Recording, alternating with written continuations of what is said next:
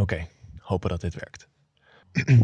Afgelopen vrijdag wilden wij de nieuwe aflevering van de Leidse Nood gaan opnemen. Dat zou sowieso eigenlijk al een beetje een experiment worden. Want op 7 maart 2020 heeft de Hoge Raad een aantal arresten gewezen die op zichzelf best interessant zijn, maar wel weinig raken aan de kern van het algemene burgerlijk recht. En om die reden hadden we ervoor gekozen om die uitspraak kort samen te vatten en daarna de rest van de uitzending te besteden aan een belangrijk arrest van de Hoge Raad. En we zouden het deze keer hebben over het Urgenda-arrest van afgelopen december. En ik zou daarvoor een interview doen met mijn collega uit Utrecht, Tim Bleker, die promoveert op het milieuaansprakelijkheidsrecht. Maar op donderdagavond werden er aanvullende maatregelen afgekondigd om het coronavirus te bestrijden. En het leek ons toen niet verstandig om naar Leiden en naar Utrecht te reizen. En inmiddels kunnen we helemaal niet meer bij onze apparatuur in Leiden. Maar we hebben toch besloten om de opnames door te laten gaan. We gaan het van het huis doen. We doen het gewoon met onze eigen apparatuur. Dat betekent dat het misschien allemaal wat minder klinkt dan de bedoeling zou zijn. Maar we doen gewoon ons best. Zometeen eerst de samenvatting en daarna mijn gesprek met Tim. Mijn naam is Tijmen Nuninga en dit is de Leidse Nood.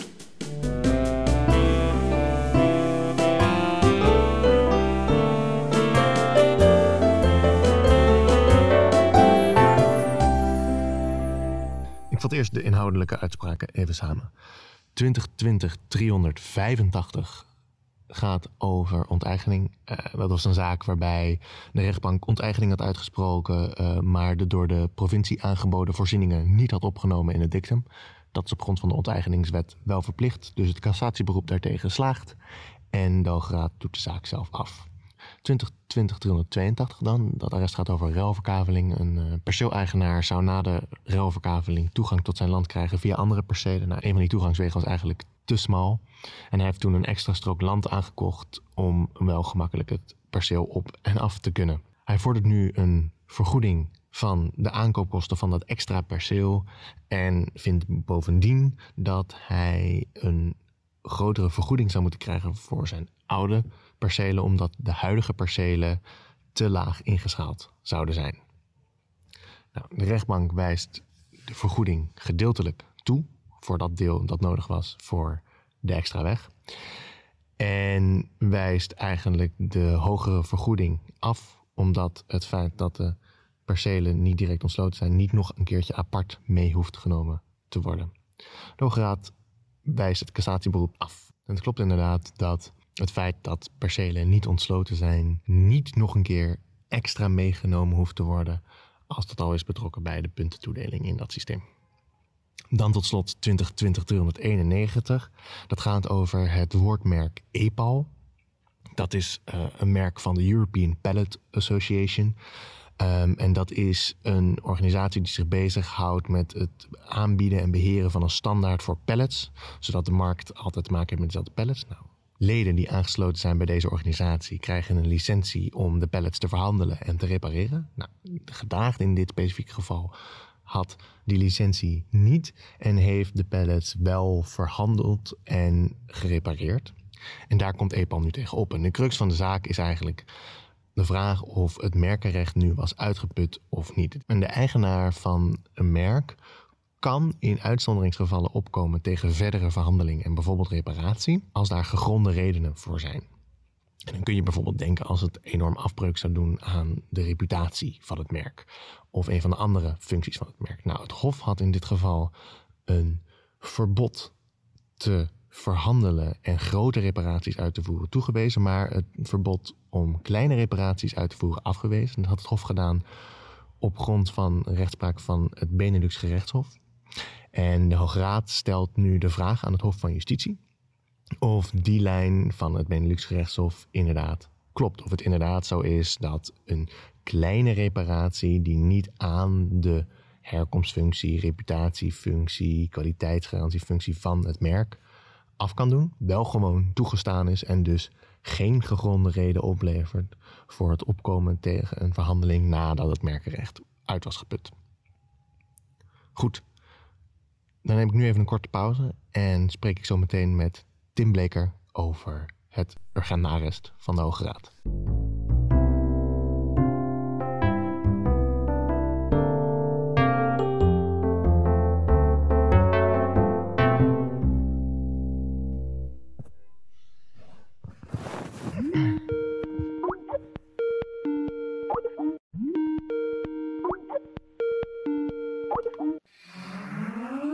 Hallo met Tim. Hey Tim, hi, met Tijmen. Hoe is het? Ja, goed. Thuis aan het werk. Ja, lukt het een beetje? Heb je nog wat kunnen ophalen van werk?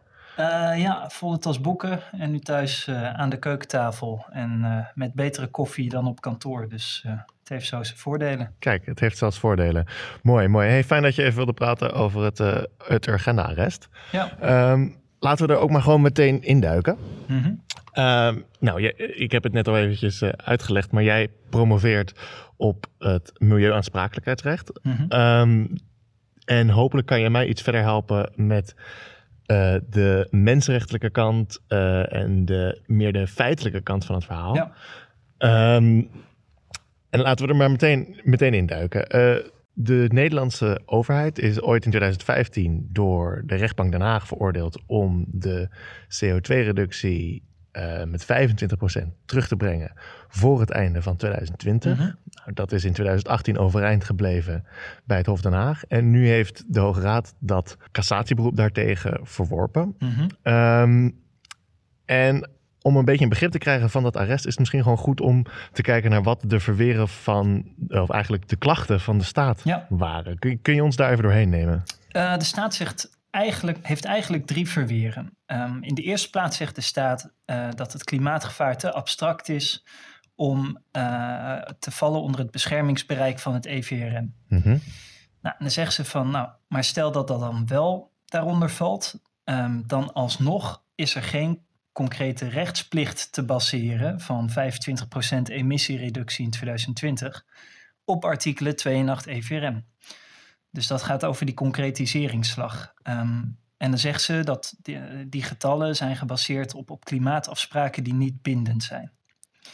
En dan in de derde plaats zegt ze van, stel dat het EVRM wel van toepassing is en deze rechtsplicht kan worden vastgesteld, dan mag de rechter alsnog dit bevel niet geven, want daarmee gaat de rechter op de stoel van de politiek zitten. En dit is een verboden wetgevingsbevel. Oké, duidelijk. Laten we dan ook gewoon maar bij het begin beginnen. Die mensenrechten, dat is ook meteen het punt waar ik het minst van af weet. Is dit nou eigenlijk ook een stap die de Hoge Raad zet? Is dit gewoon een toepassing van het recht, het mensenrechtelijk kader? Of is dit wel degelijk een baanbrekende stap? Ja, baanbrekend is het sowieso, want het is natuurlijk een heel nieuw geval. Klimaatverandering is heel atypisch en veelomvattend. Mm-hmm. En het Hof in Straatsburg heeft hier nog niets over gezegd, over klimaatverandering. Dus de Hoge Raad moest inderdaad zelf aan de slag met de jurisprudentie van het EHRM. En heeft op basis daarvan die rechtsplicht geformuleerd. En kon dat dan een beetje? Is het dan zo dat het ERM regelmatig dingen te zeggen heeft over het milieu en over klimaat? Of? Ja, het zit eigenlijk zo. Artikelen 2 en 8 EVRM, het recht op leven en het recht op family life, daaronder vallend ook recht op leefomgeving, verplicht een staat om passende maatregelen te nemen op het moment dat er sprake is van een real and immediate risk. Nou, van een reëel gevaar is sprake op het moment dat dat ziet eigenlijk op de kans van intreden. En dan de Hoge Raad heeft gekeken naar eigenlijk het klimaatprobleem en geconstateerd dat er te weinig gebeurt om dat klimaatgevaar te keren en dat vervolgens ook allemaal gevaren opbrengt. Dus dat was dat vereiste. En het tweede vereiste, het directe karakter ervan, dat volgt ook uit de jurisprudentie dat niet per se betrekking hoeft te hebben op gevaren die heel nabij in de toekomst voorvallen. Mm-hmm.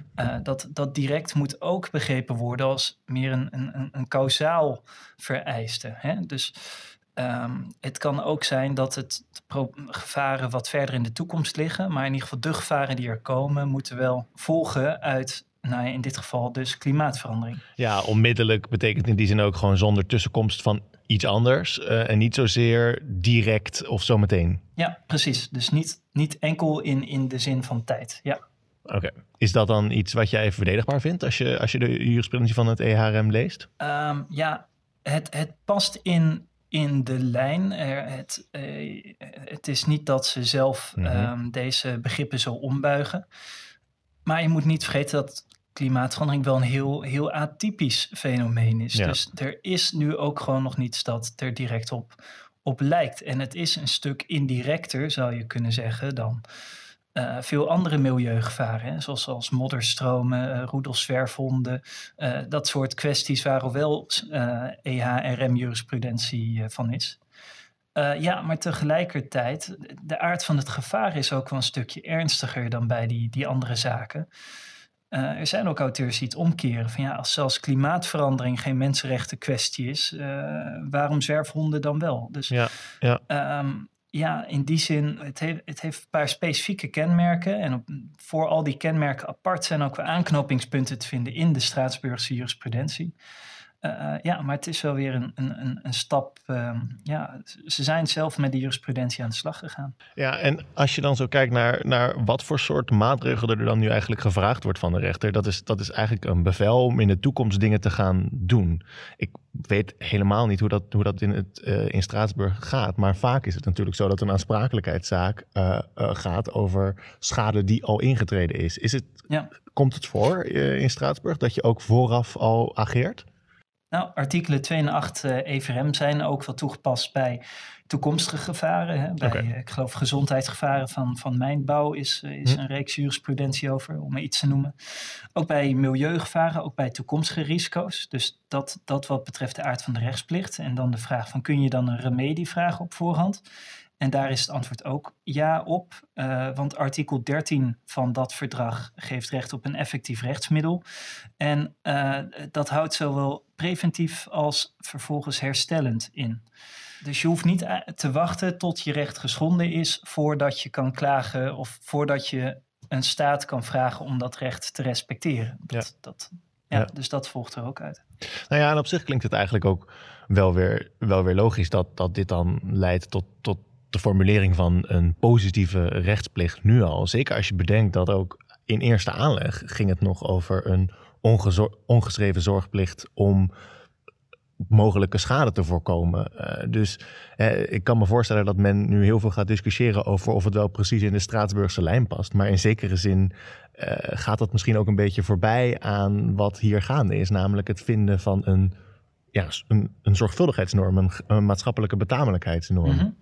Ja, interessant punt. Ook als je kijkt naar het procesverloop, dat in de eerste aanleg eigenlijk een vergelijkbare rechtsplicht is geformuleerd zonder een beroep op deze artikelen.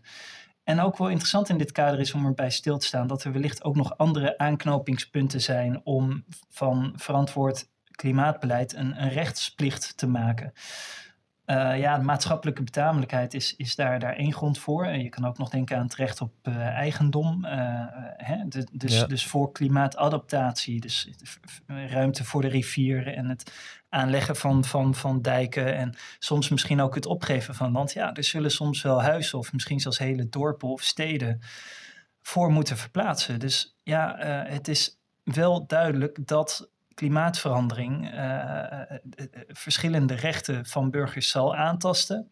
En je zou ook wel kunnen volhouden dat het wel maatschappelijk betamelijk is dat overheden een rol gaan spelen in het adresseren van dat klimaatprobleem.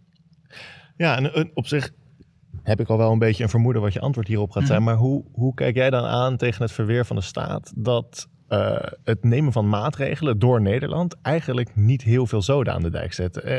Als we ze wel nemen, dan is het heel goed mogelijk dat de schade, de klimaatverandering, alsnog intreedt. En andersom, als we ze niet nemen en andere grotere landen doen het wel, dan zouden we in principe de klimaatverandering afwenden en hebben wij er niks voor hoeven doen.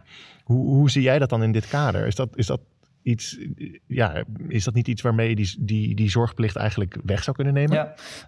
Wat de Hoge Raad erover zegt is allereerst van als je dit verweer zou accepteren, dan kan ieder land op andere wijze en dan bestaat er voor niemand een verplichting om dit grote probleem, klimaatverandering, aan te pakken. Dat is misschien de wat makkelijkere, niet dogmatisch helemaal dichtgetimmerde praktische reden. Mm-hmm. Maar los daarvan zou je ook kunnen zeggen, en daarop wijst de Hoge Raad ook, dat klimaatverandering naar aard, dus qua oorzaak en gevolg, een mondiaal probleem is. Ja. En zij spreken daarom van een deelverantwoordelijkheid voor ieder land om het zijne te doen, zo gezegd. Ja, en dat haakt eigenlijk weer in bij die maatschappelijke betamelijkheid die je net aanhaalde. Dat het eigenlijk gewoon je plicht is om je best te doen, om mee te doen. En dat kan afgedwongen worden. Ja, dan is maatschappelijke betamelijkheid één grond. Maar los daarvan is ook in het maken van klimaatafspraken hebben de verdragspartijen van het klimaatakkoord en eerder het klimaatverdrag van Kyoto afgesproken dat ontwikkelde landen hierin ook een flink aandeel voor zich zouden nemen. Dat het een gedeelde verantwoordelijkheid is die op ieder land rust. Dus het zijn ook wel in de klimaatafspraken zijn het collectieve verplichtingen. Maar het is van meet af aan wel duidelijk geweest dat elk land zich die verplichtingen aan zou moeten trekken. Dus dat is voor die rechtsplicht, zou je kunnen zeggen, dan ook wel tekenend. Ja, dat vult hem eigenlijk ook nog wel meer. Dus eigenlijk, als ik je goed begrijp, als ik het zo allemaal eventjes op een rijtje, is dat via alle wegen het recht op leven en het recht op gezinsleven, daar is dan expliciet nu de rechtsplicht op gebaseerd. Maar je zou ook het recht op eigendom, een ongeschreven zorgplicht, gevaren te voorkomen en een meer algemene maatschappelijke betamelijkheid. Al die dingen samen maken eigenlijk dat je deze rechtsplicht wel degelijk uit het bestaande recht zou kunnen trekken. Ondanks het feit dat het natuurlijk in concreet al wel een hele nieuwe norm is. Nou, dan kom je eigenlijk bij het tweede verweer uit van de staat. Want je zou kunnen zeggen van er zijn rechtsplichten met betrekking tot klimaatverandering. En zoals je zegt, ik denk dat daar op veel verschillende aanvliegroutes gronden voor te vinden zijn.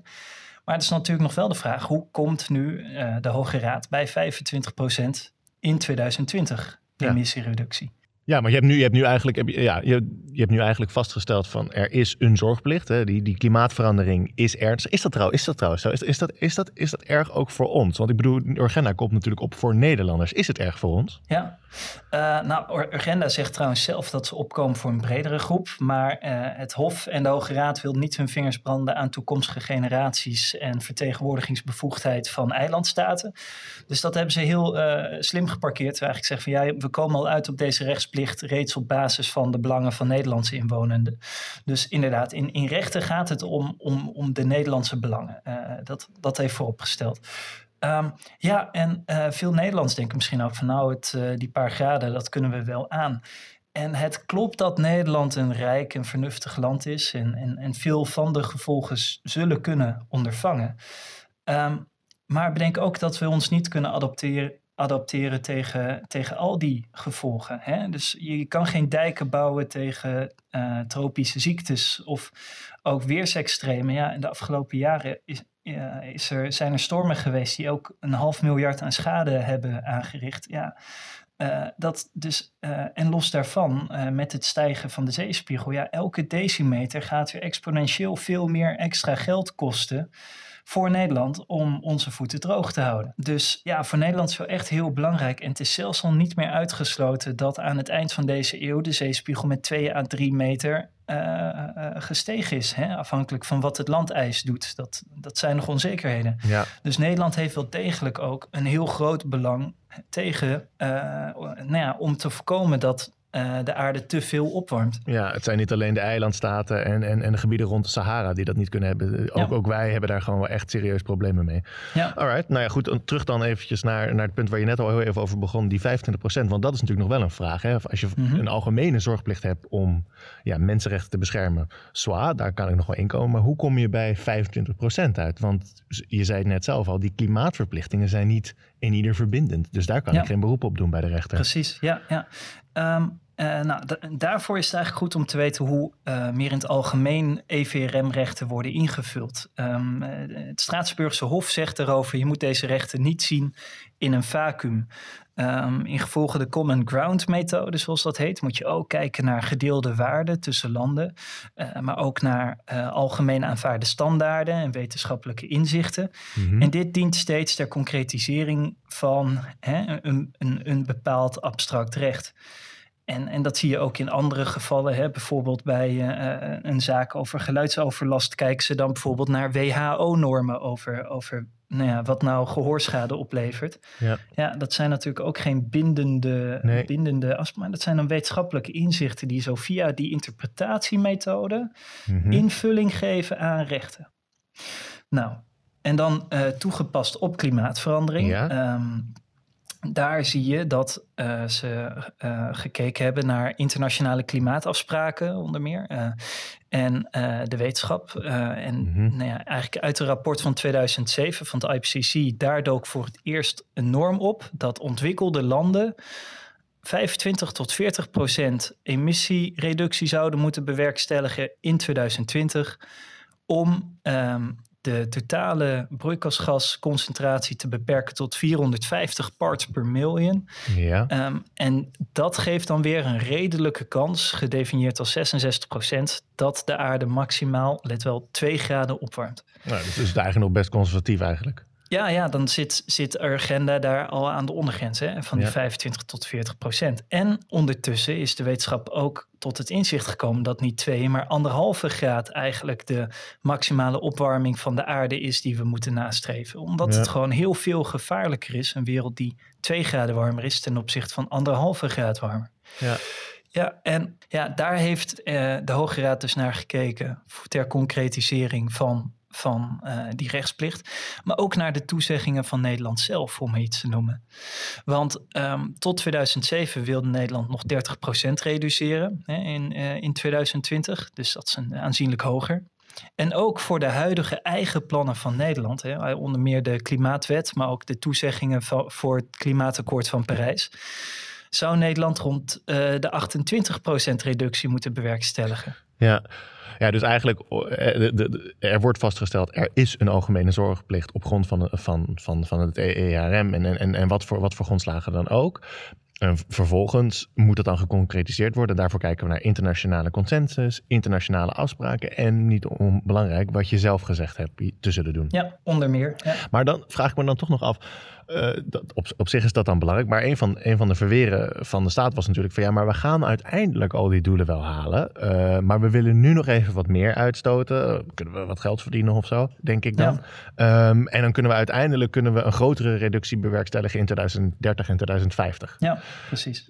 Is dat dan, waarom zou dat dan niet kunnen? Waarom moet het dan in 2020? Ja, precies. Dus waarom die haast is dan eigenlijk de vraag. Nou, wat veel mensen niet weten is dat broeikasgassen niet zomaar verdwijnen uit onze atmosfeer of opgenomen worden, maar dat die soms eeuwen in onze atmosfeer blijven hangen.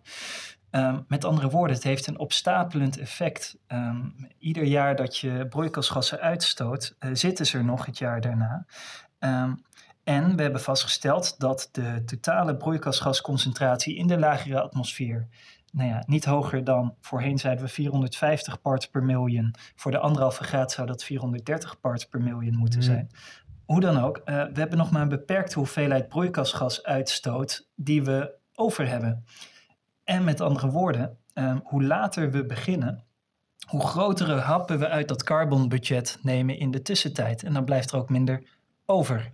Oké, dus het is niet zo dat als we nu eind dit jaar collectief met de hele wereld zouden stoppen, dat het dan ineens allemaal oké is. Dan zit al die uitstoot van de afgelopen jaren zit nog steeds in de lucht. Ja, oké. En dit is dan nog het cumulatieve effect. Maar er zijn natuurlijk ook nog andere redenen. Hè? De eerste is praktisch, dat je natuurlijk geen windmolens kan toveren en dat er gewoon heel veel voorbereiding nodig is om die doelen te halen, ook in 2020 of 2030. En dat nu ook al het Planbureau voor de Leefomgeving zegt van er worden te weinig windmolens gebouwd en er zijn te weinig maatregelen om die doelen te halen die jullie ook zelf gesteld hebben voor 2030 en 2050. Ja, dus het is ook een ongeloofwaardige belofte. Precies, zo van we halen het in 2030 wel. Precies, ja. En ook economen geven aan van het is duurder om uit te stellen. Hè? Want wat je nu doet, of je moet later ingrijpendere maatregelen gaan nemen die ook kostbaarder zijn om dezelfde broeikasgasconcentratie te handhaven.